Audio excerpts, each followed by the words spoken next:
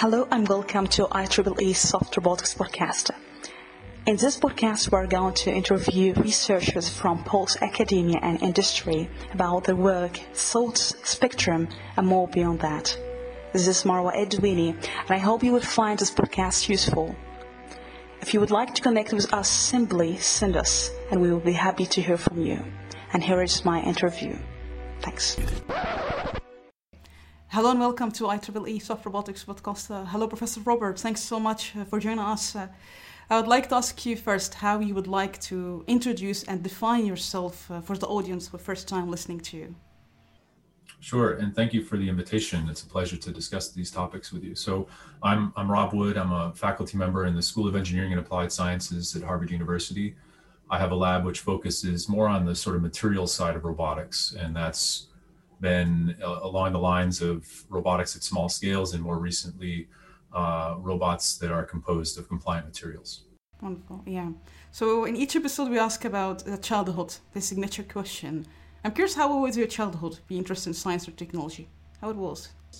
Oh yeah, I think it was fairly the sort of typical engineering upbringing, in the sense that my grandfather was an engineer, my father's an engineer, my brother's an engineer, I'm an engineer. And so, playing with Legos, making remote control planes and boats and such that would respectively crash and sink, but nonetheless, but fairly typical in terms of tinkering, making, building, fixing.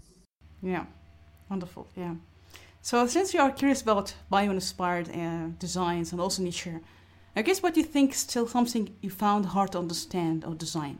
From nature to understand what's happening in, for example, you are inspired by, for example, bees for design of bees. So what's something still hard to understand or design? Oh, yeah, a tremendous amount of there's a great deal of enviable features in biology, of course, that we're not even close to being able to recreate.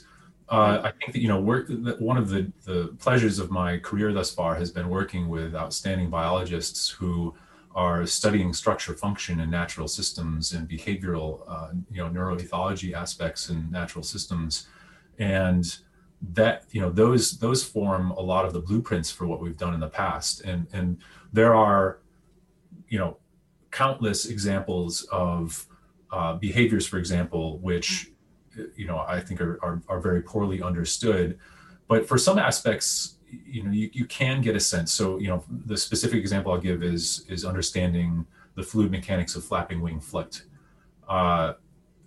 Historically, very challenging topic, but through the diligence of a number of biologists in the field, have studied, natural insect flight, for example, and pinpointed the principles which are most relevant in terms of how the wing is moving, how the wing is deforming, how the wing is shaped, etc.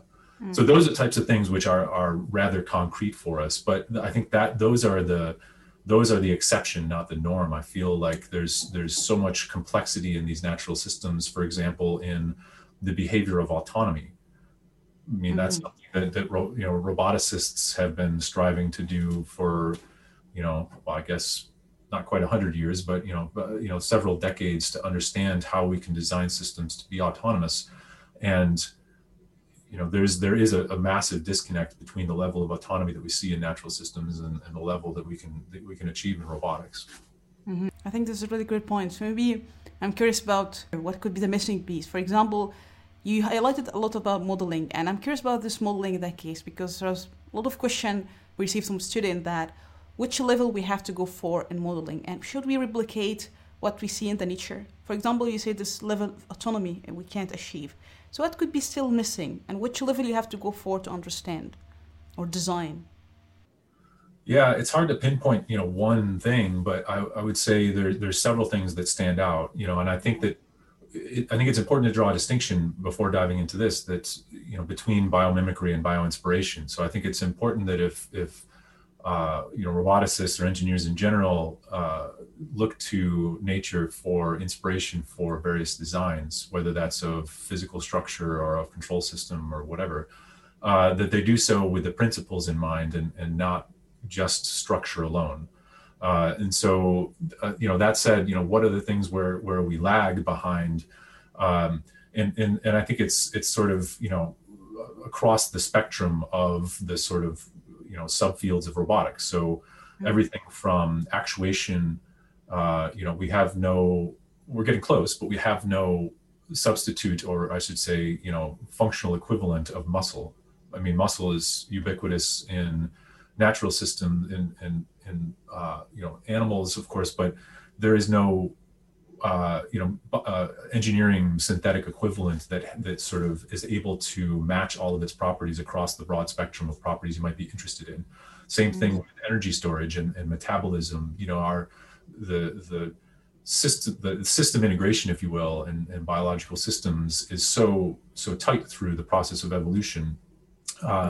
And we can't achieve, the levels of efficiency, at least, if we're not talking about wheeled vehicles, if we're talking about things that are more, sort of bio-inspired, we can't attain that level of sort of energetic efficiency yet.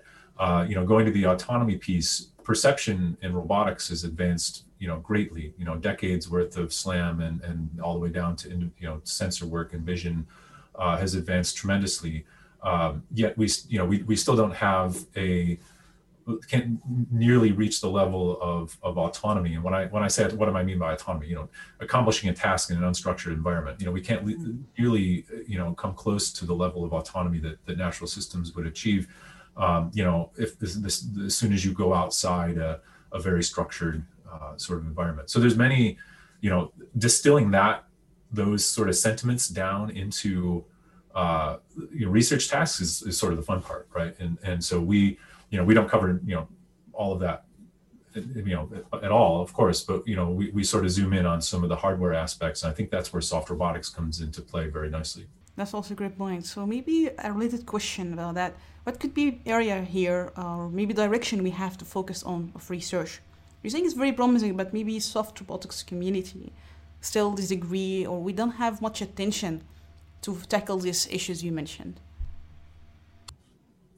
I mean, I'm a hardware guy, so I tend to be more focused on the sort of physical components of of the robots that we create. I think that, over the past decade or several decades in soft robotics has been, tremendously fruitful in terms of figuring out all the different things that we could build, and some, really excellent work on how we could power these systems, actuate these systems. But again, going back to my comment on muscle, for example, there really, actuation within soft robotics is still, to me, a huge challenge. So, a lot of soft robots are powered by fluidic systems, and if it's, if the task is okay with having a, fluidic power source and or a tether, then great. Those fluidically actuated, soft artificial muscles, whatever you want to call them, have seen a tremendous amount of success, and we do this as well very frequently with some of the soft manipulators that we're developing and soft grippers. But if you can't have this tether for whatever reason, there's minimal there's minimal solutions that have presented themselves. Dielectric elastomer actuators, for example, perhaps some of the most promising. Some liquid crystal elastomer based actuators, thermal phase change, etc. There are a number of promising candidates, but we haven't reached the sort of, gold standard, if you will, that we have in other areas of robotics, more classical areas of robotics that we would have as like a, electromagnetic motor, right? Bottom line is, if you can't use an electromagnetic motor, for example, in a soft robot, what are you going to use? And so I think that's one of the areas that I think is essential, and perhaps, lagging a bit behind our, more traditional rigid robotics counterparts. And I could say power as well, power systems, but that's of course integrally tied to the actuation system. Again, if it's a fluidically driven system, then the power question actually becomes pretty daunting. How am I going to go from electrochemical, from a battery, to mechanical, to a pump, to mechanical in a pressurized fluid, for example? None of those are sort of, super difficult challenges, but thinking about the whole system is something we should perhaps pay a little bit more attention to. I think also maybe a quick question here about the trade-offs, for example. And in soft robotics community, we have this trade-off between sometimes for any conductive polymer, the mechanical performance and response time. I don't know what could be the like unavoidable trade-off for when you design RoboP, for example. It's challenging to work in this scale. What could be unavoidable trade-offs? Unavoidable trade-offs. I mean, I think that the classic one in soft robotics specifically is the trade-off between delicate, low force, low contact force interactions, whether it's for locomotion or grasping manipulation, and precision. And so, that brings about a question of control, of modeling, of sensing. And I see that that's to me where the trade-off exists. If you there's the trade-off I guess I was alluding to just a minute ago about actuation. If I had a super high performance muscle-like actuator, some of these challenges might be alleviated. But the sort of overarching set of trade-offs in soft robotics, in my mind, are these trade-offs between precision and compliance and delicate interactions. So maybe I'm curious about the challenges. We something is still maybe unsolvable dilemma for you in designing and modeling. Is still, want to tackle this challenge. What that could be from your experience? Yeah, that's there's been a lot of fantastic work on the things that, and going back to the precision thing, the thing that we lose, of course, is if we assume rigid kinematic chains, that forward inverse kinematics, dynamics, etc., is solved and has been solved for decades. So that's great. The second we go away from that, then the computational complexity, we could do the same thing, and we do the same thing. Just breaking it down and thinking about a continuously compliant system as a set of rigid links and compliant joints, but now there's a huge amount of them, and we can do that. But of course, the computational complexity, computational cost of doing that goes way up. So there's another trade-off, I think, is in the sort of precision of modeling versus the precision, or versus the sort of speed of modeling and the sort of throughput you could get. And that, on one hand, we could develop, a lot of people are using finite element techniques for exploring soft devices in their designs. That's fantastic. But the iteration time perhaps can start to approach the time it would take to experimentally build one of these things and actuate it, investigate it, characterize it, whatever. So I think there's some difficulty here in trying to decide where to live in that space, ranging from precision of a model to speed of a model. And there's a number of frameworks which I think are emerging, and we're developing one. The other aspect of this, which is maybe subtle but important, is how easy these things are to use. Can we develop something that could be a ROS plugin? Can we develop something that would be, Python based, that would be, easy for people to pick up? Can we develop a soft robot URDF equivalent that would allow us to, do the types of sort of design studies in simulation that we're currently really tied to experiments for. So I think that the modeling question is very important, and I think it also has a strong connection to what I was saying before of this trade-off between precision in motion precision, for example, or force or contact force, precise control over contact force, etc., and versus just sort of being less precise with our models, less precise with our controllers, and allowing the compliance of the system to take over.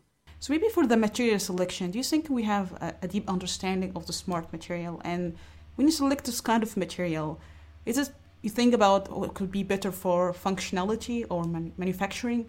How you assess that? And what kind of material you aspire to have as well? You think it could be advantageous for your designing? So I think this is where one of the things that's most exciting about soft robotics to me is that we've opened up the door to connections with material scientists, and in a way that I'll say, for my own institution at Harvard, very strong historically in material science, and very strong in particular in soft condensed matter physics. but none of them I don't think would call, my colleagues there would, I don't think they would have, 10 years ago thought of themselves as roboticists. But now there's half a dozen or more people who are developing materials that they can easily connect with challenges in soft robotics, whether it's metamaterials that deform in interesting ways, whether it's materials that could be useful for actuation, dielectric elastomer, different elastomer formulations that would be conducive either for the performance or the fabrication of dielectric elastomers, novel techniques for additive manufacturing of complex topologies of 3D of soft robots. So I think that's one of the sort of really positive benefits of this thrust in soft robotics is bringing other aspects of science into the robotics realm. And in terms of what I would want in terms of materials, I think I'm biased a little bit towards some of our current efforts in studying dielectric elastomer actuators. And so there's a number of, it's probably too many to get too deep into in this discussion, but we do have a sort of wish list of material properties that we would want from elastomers, electrodes. I think we're at the stage now for a lot of things, dielectric elastomers being one, but perhaps other soft robot components, that I could name as well. I could tell you what material properties we want, and I could tell that with pretty specific ranges on material properties, on dielectric property, whatever. And so I think that we're in a very good spot now. Now, again, connecting the dots with our material scientist colleagues to try to sort of understand that, polymer chemists to try to understand, are there existing solutions, or can we come up with custom solutions for this? I think we're at the stage where we can do that now. Yeah, and maybe here is also our argument about the trade-off between, or maybe between ionic conductive polymer and dielectric, the high voltages. Do you think one day can combine both of them just to have this feature of low power and also high mechanical performance, for example? Do you think that something could be viable to be done? Yeah, I mean, this is another set of trade-offs, and this also goes back to my comments on the sort of perfect actuator, soft actuator, artificial muscle, whatever you want to call it. It doesn't yet exist, really, right? And because I can find challenges with any one of these, right? So maybe it's the IPMC type actuators, the ionically driven actuators. Great, they have low voltages, they're compliant, but the time constants are slow. Dielectric elastomers have a lot of nice properties, reasonably high energy densities, bandwidths exceeding artificial muscle, but they're field driven, so they require relatively high voltages.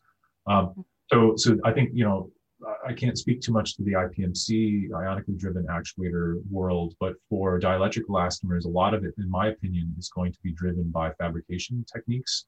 Can we bring techniques from soft lithography, from even MEMS or IC derived techniques to bear on creating, for example, multi-layer stacks of DEAs where the individual layers have, are several microns thick and you have uniformities on the order of, tens to hundreds of nanometers.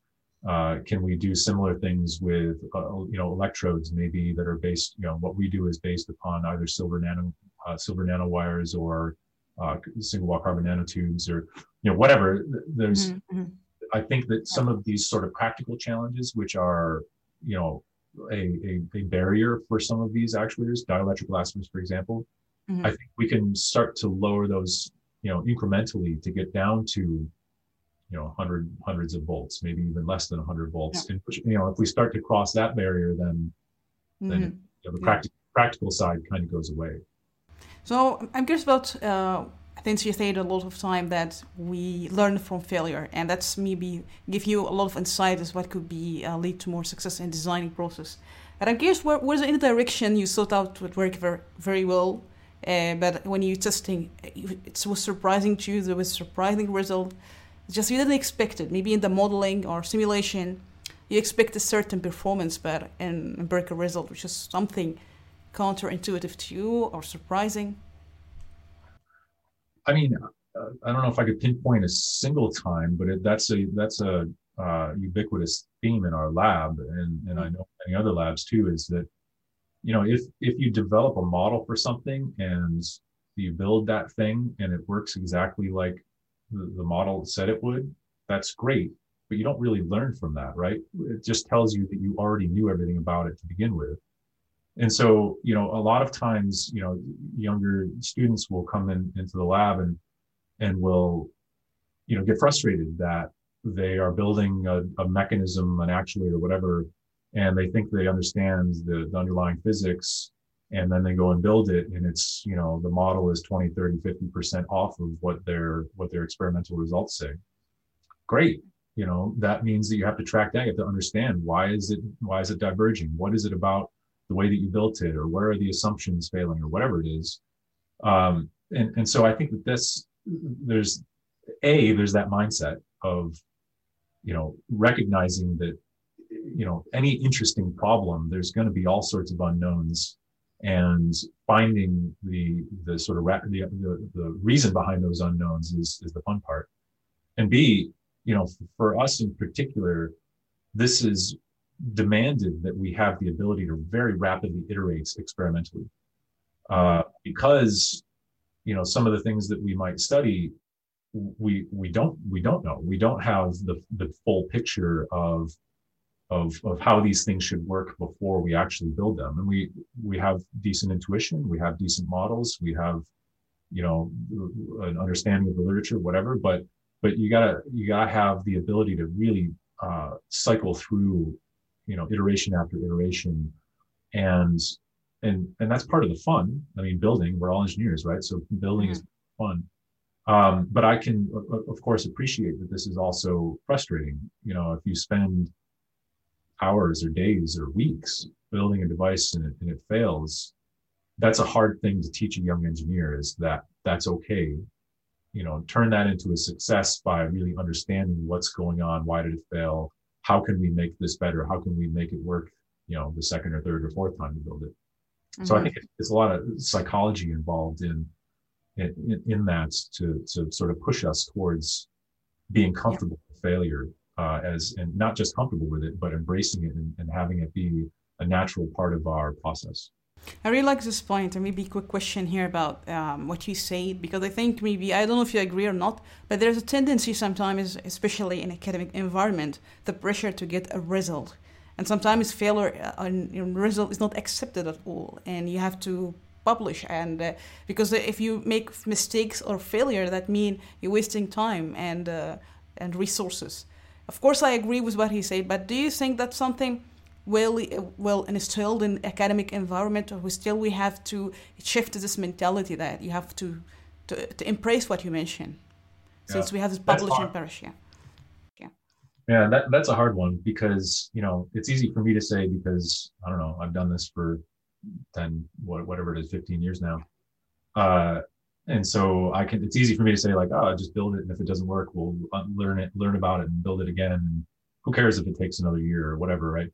But for a younger student that is trying to make a name for themselves, I totally get that, and in particular, as time goes on, it only seems to be increasing the sort of pressure to ramp up productivity, whatever that means, and sort of accelerate your research outputs, because everybody else is. So if you don't, then you're not going to keep up.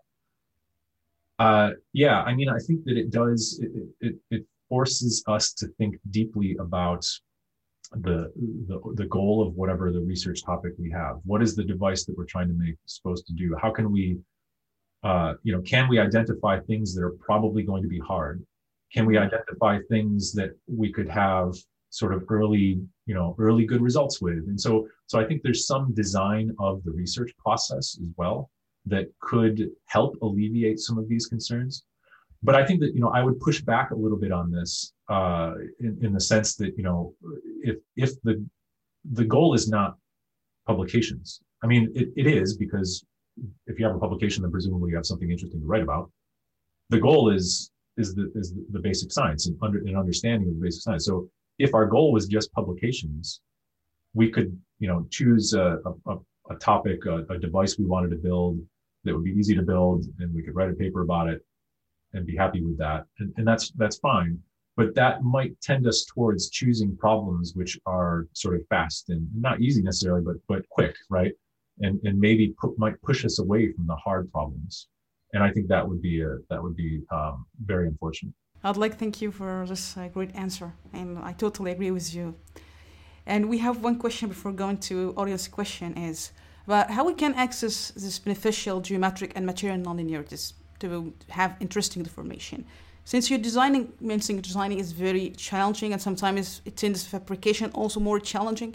So I don't know how you can understand from the nature what could be the beneficial geometric and material nonlinearities, or maybe you can tweak it in a different way. It just doesn't exist in nature.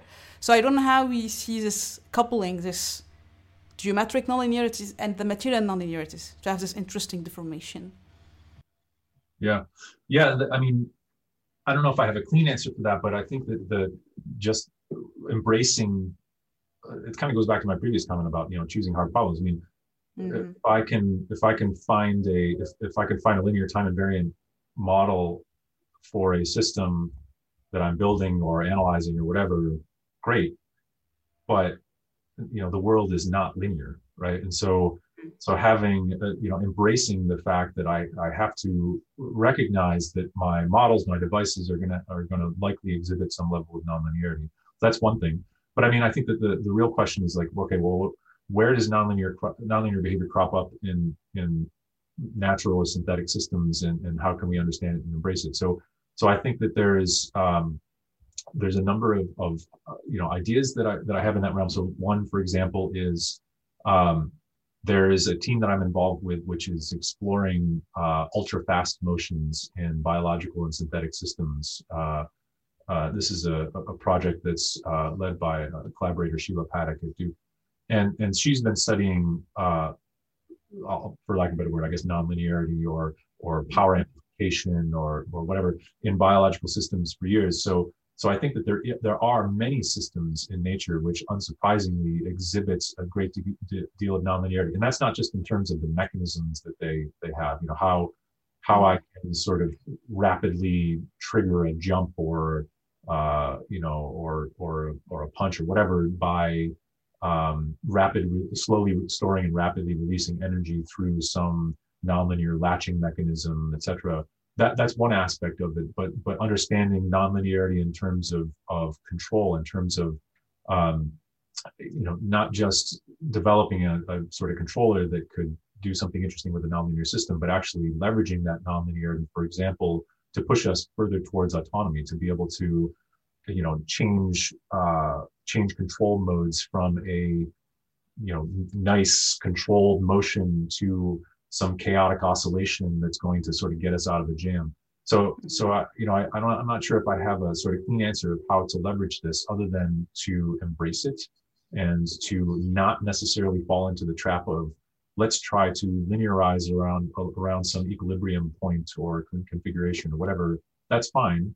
But again, the world is nonlinear. Let's try to understand how we can, and there's lots of examples in going to the material side. So I was mentioning before that one of the great things about the recent push in soft robotics is that it brings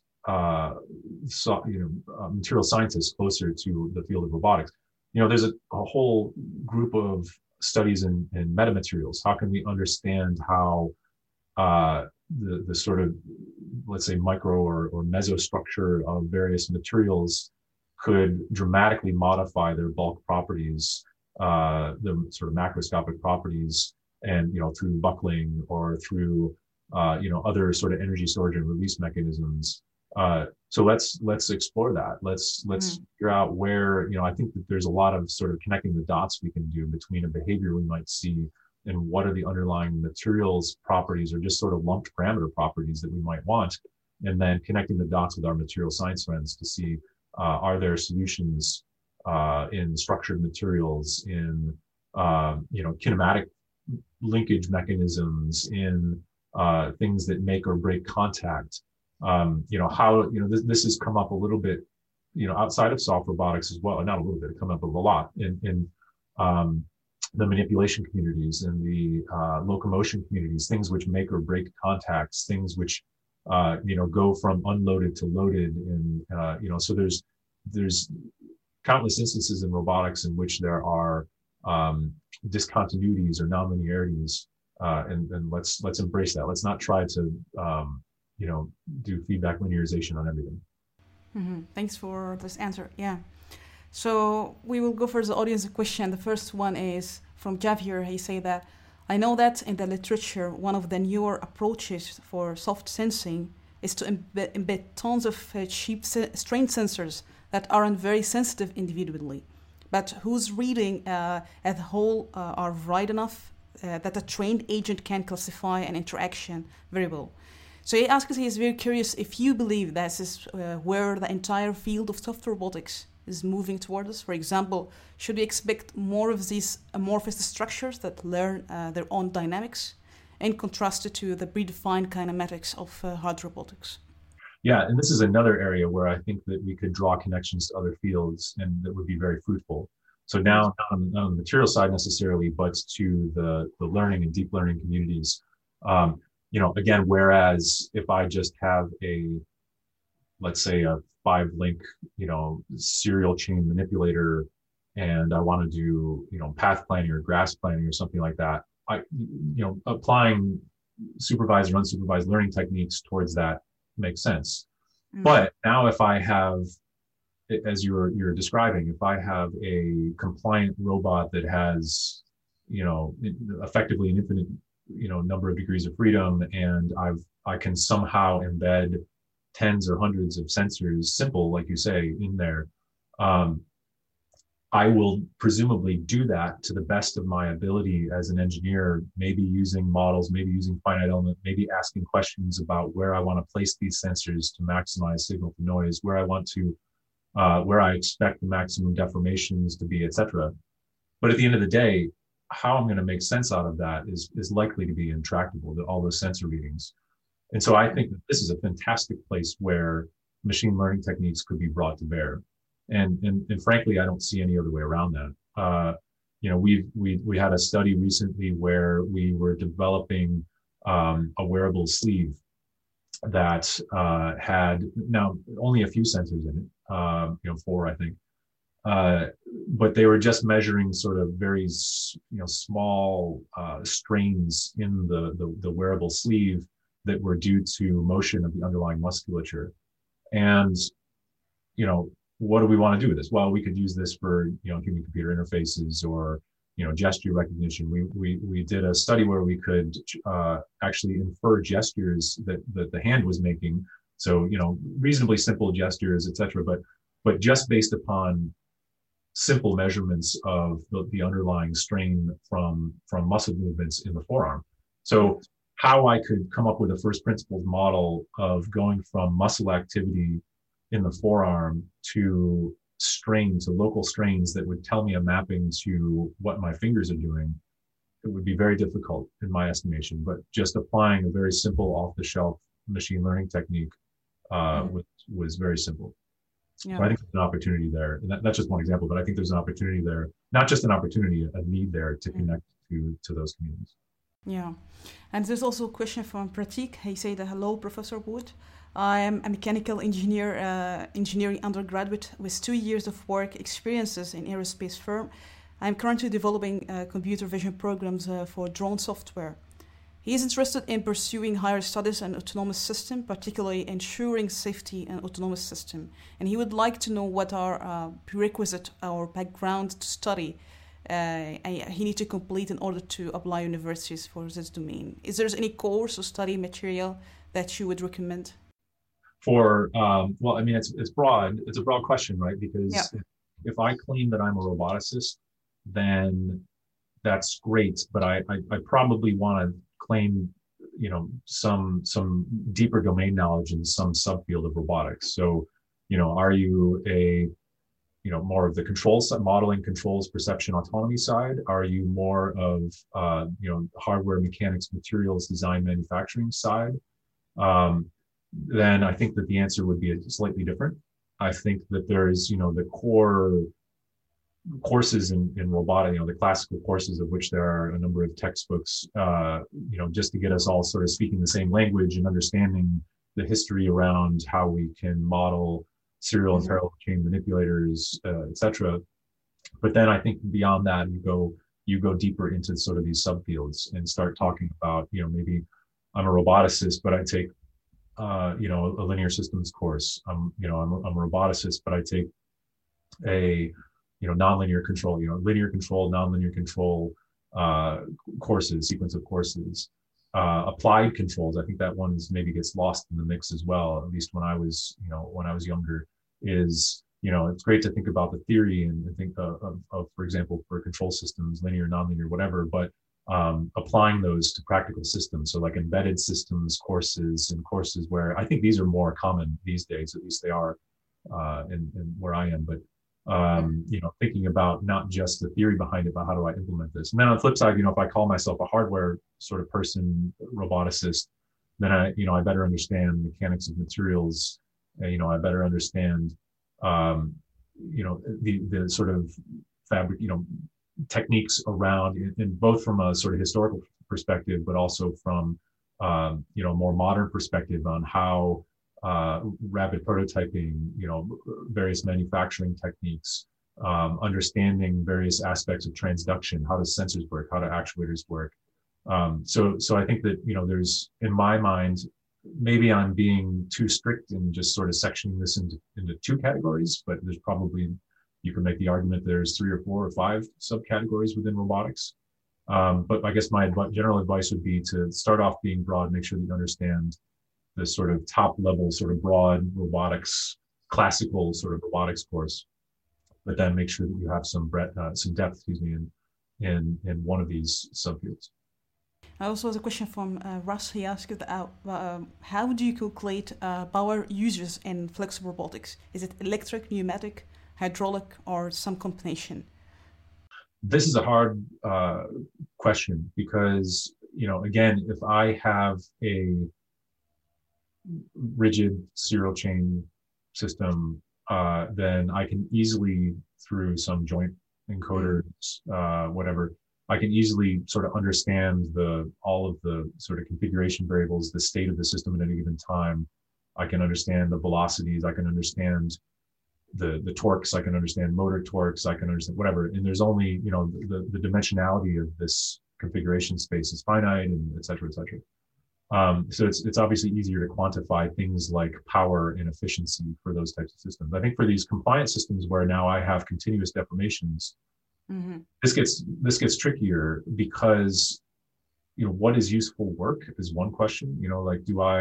One thing I could do is, to be conservative, is say, well, what is the strain energy? If I say, what is the work being done by the system? What is the strain energy in as this compliant manipulator deforms, and call that energy the upper bound of the work being done by the system.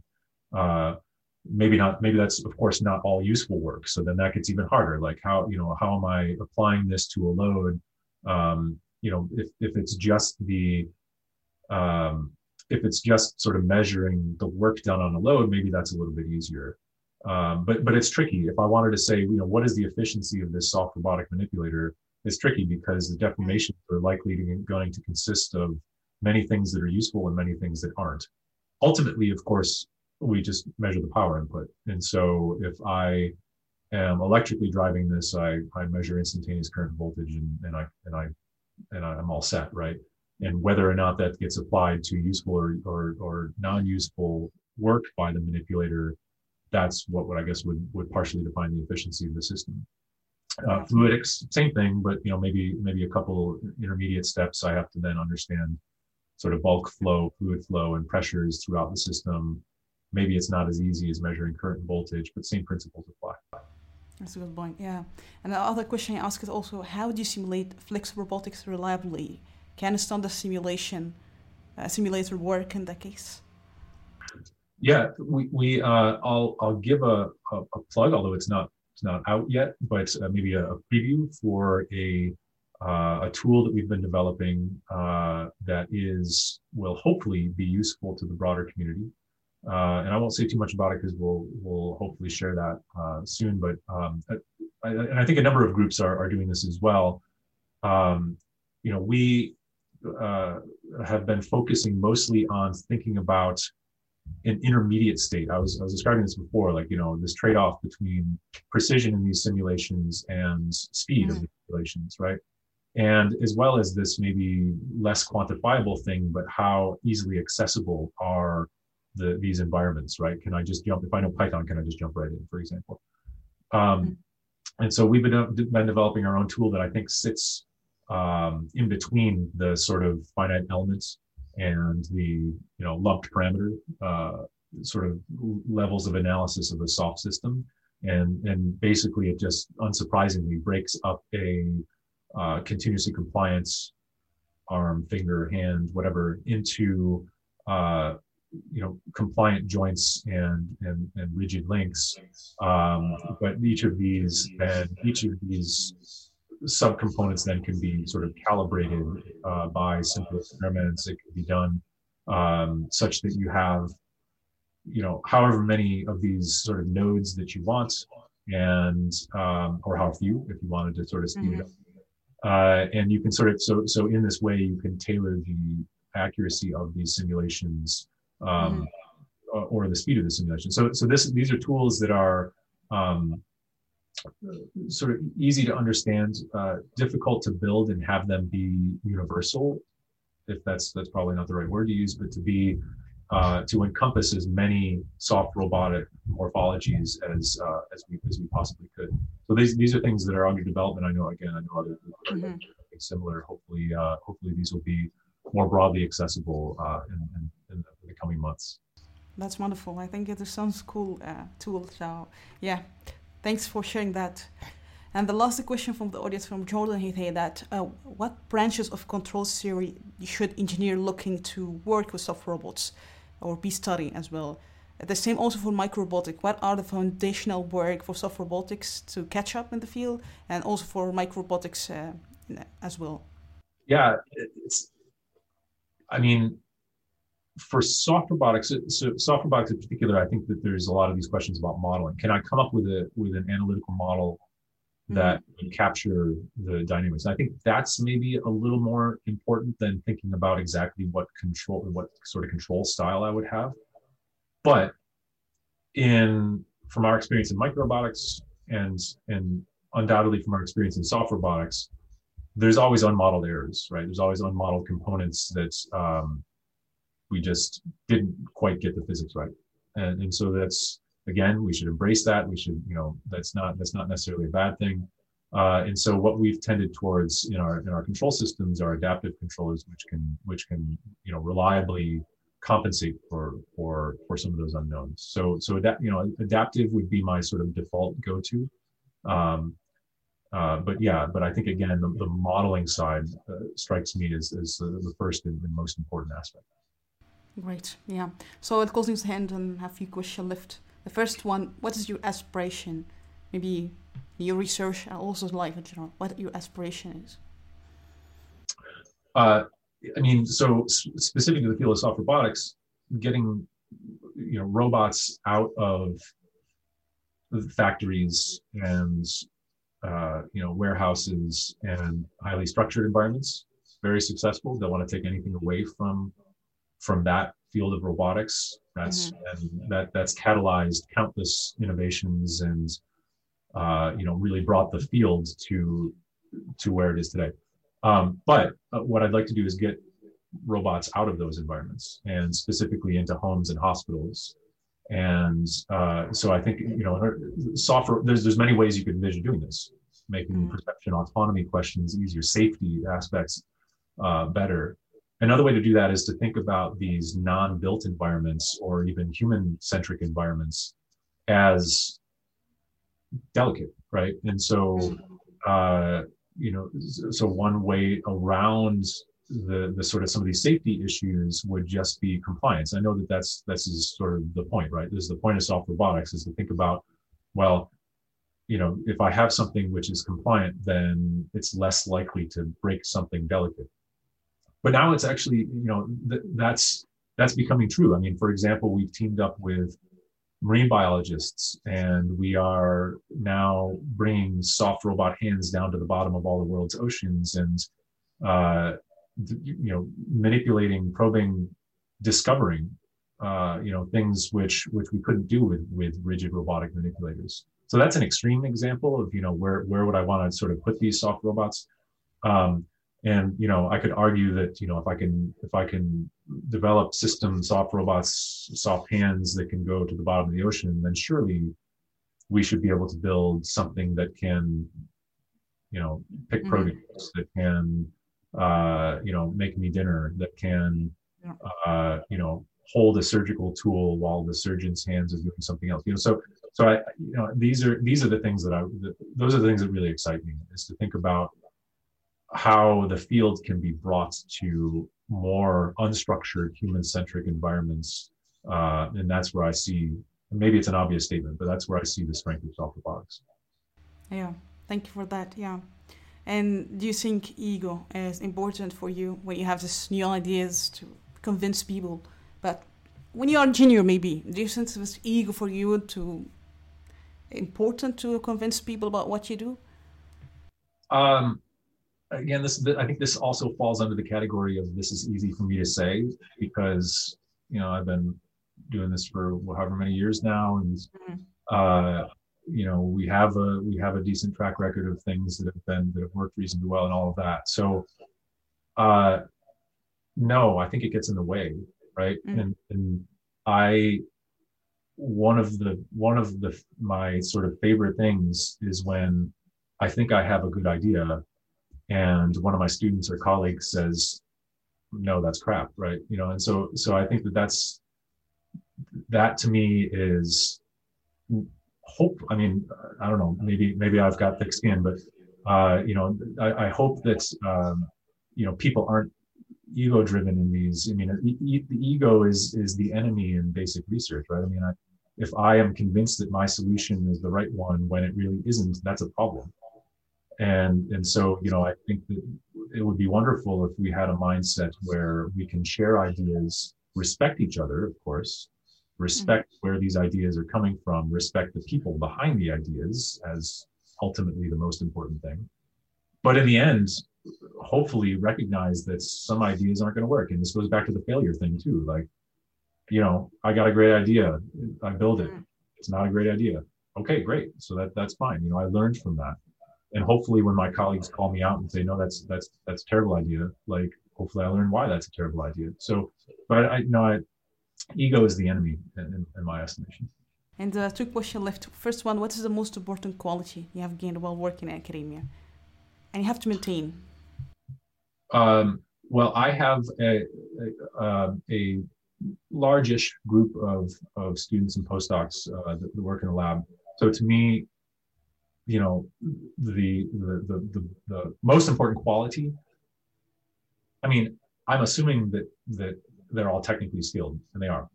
So let's assume that that everybody involved is technically skilled. So I don't, it's not like, what's the most important quality? Oh, an understanding of nonlinear control systems. No, like, let's assume everybody's technically skilled.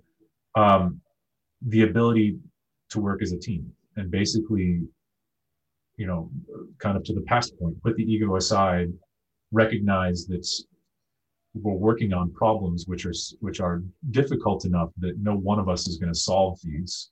Therefore, we have to work together, and not just within our group, but outside of the group and in academia more broadly.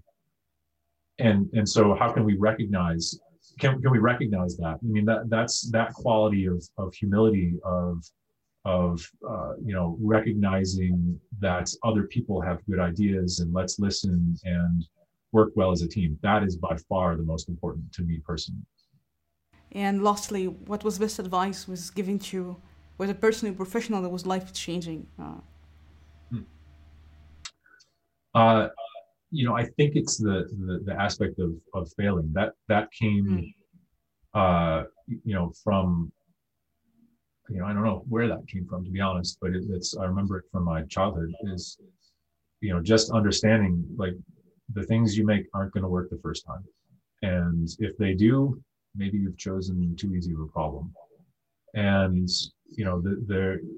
embrace that, recognize now from the case where I am now, advising students, recognizing that I have to recognize that too. Like I can't have expectations that everything my students are going to build or investigate is going to work well the first time too. So at all levels, that recognition, that sort of, learning experience was the most profound for me. I really like this point. Yeah. And finally, do you have any final words or thoughts for soft robotics community you would like to say? I don't know. I wish I had words of wisdom, but I think the state of the world that we're in now with everything that's going on really makes me, reflect back on all of the things that we would do together as a community, which is sort of maybe less so happening now. So I think that one of the things that I'm personally looking forward to, of course, post-pandemic, is having those in-person interactions and, working together in teams that aren't through Zoom. And maybe I'm sure this is true for everybody, but I guess, what would I say? Hopefully we'll all be together again at some of these fun conferences, and hopefully in the near future. Yeah, I wish the same as well. So thank you once again, Professor Robert. It was very inspiring, and such an honor to have you in the podcast. Yeah, it's a pleasure to have you. Thank you for your time. Thank you so much for having me. It's been a pleasure talking. Thank you.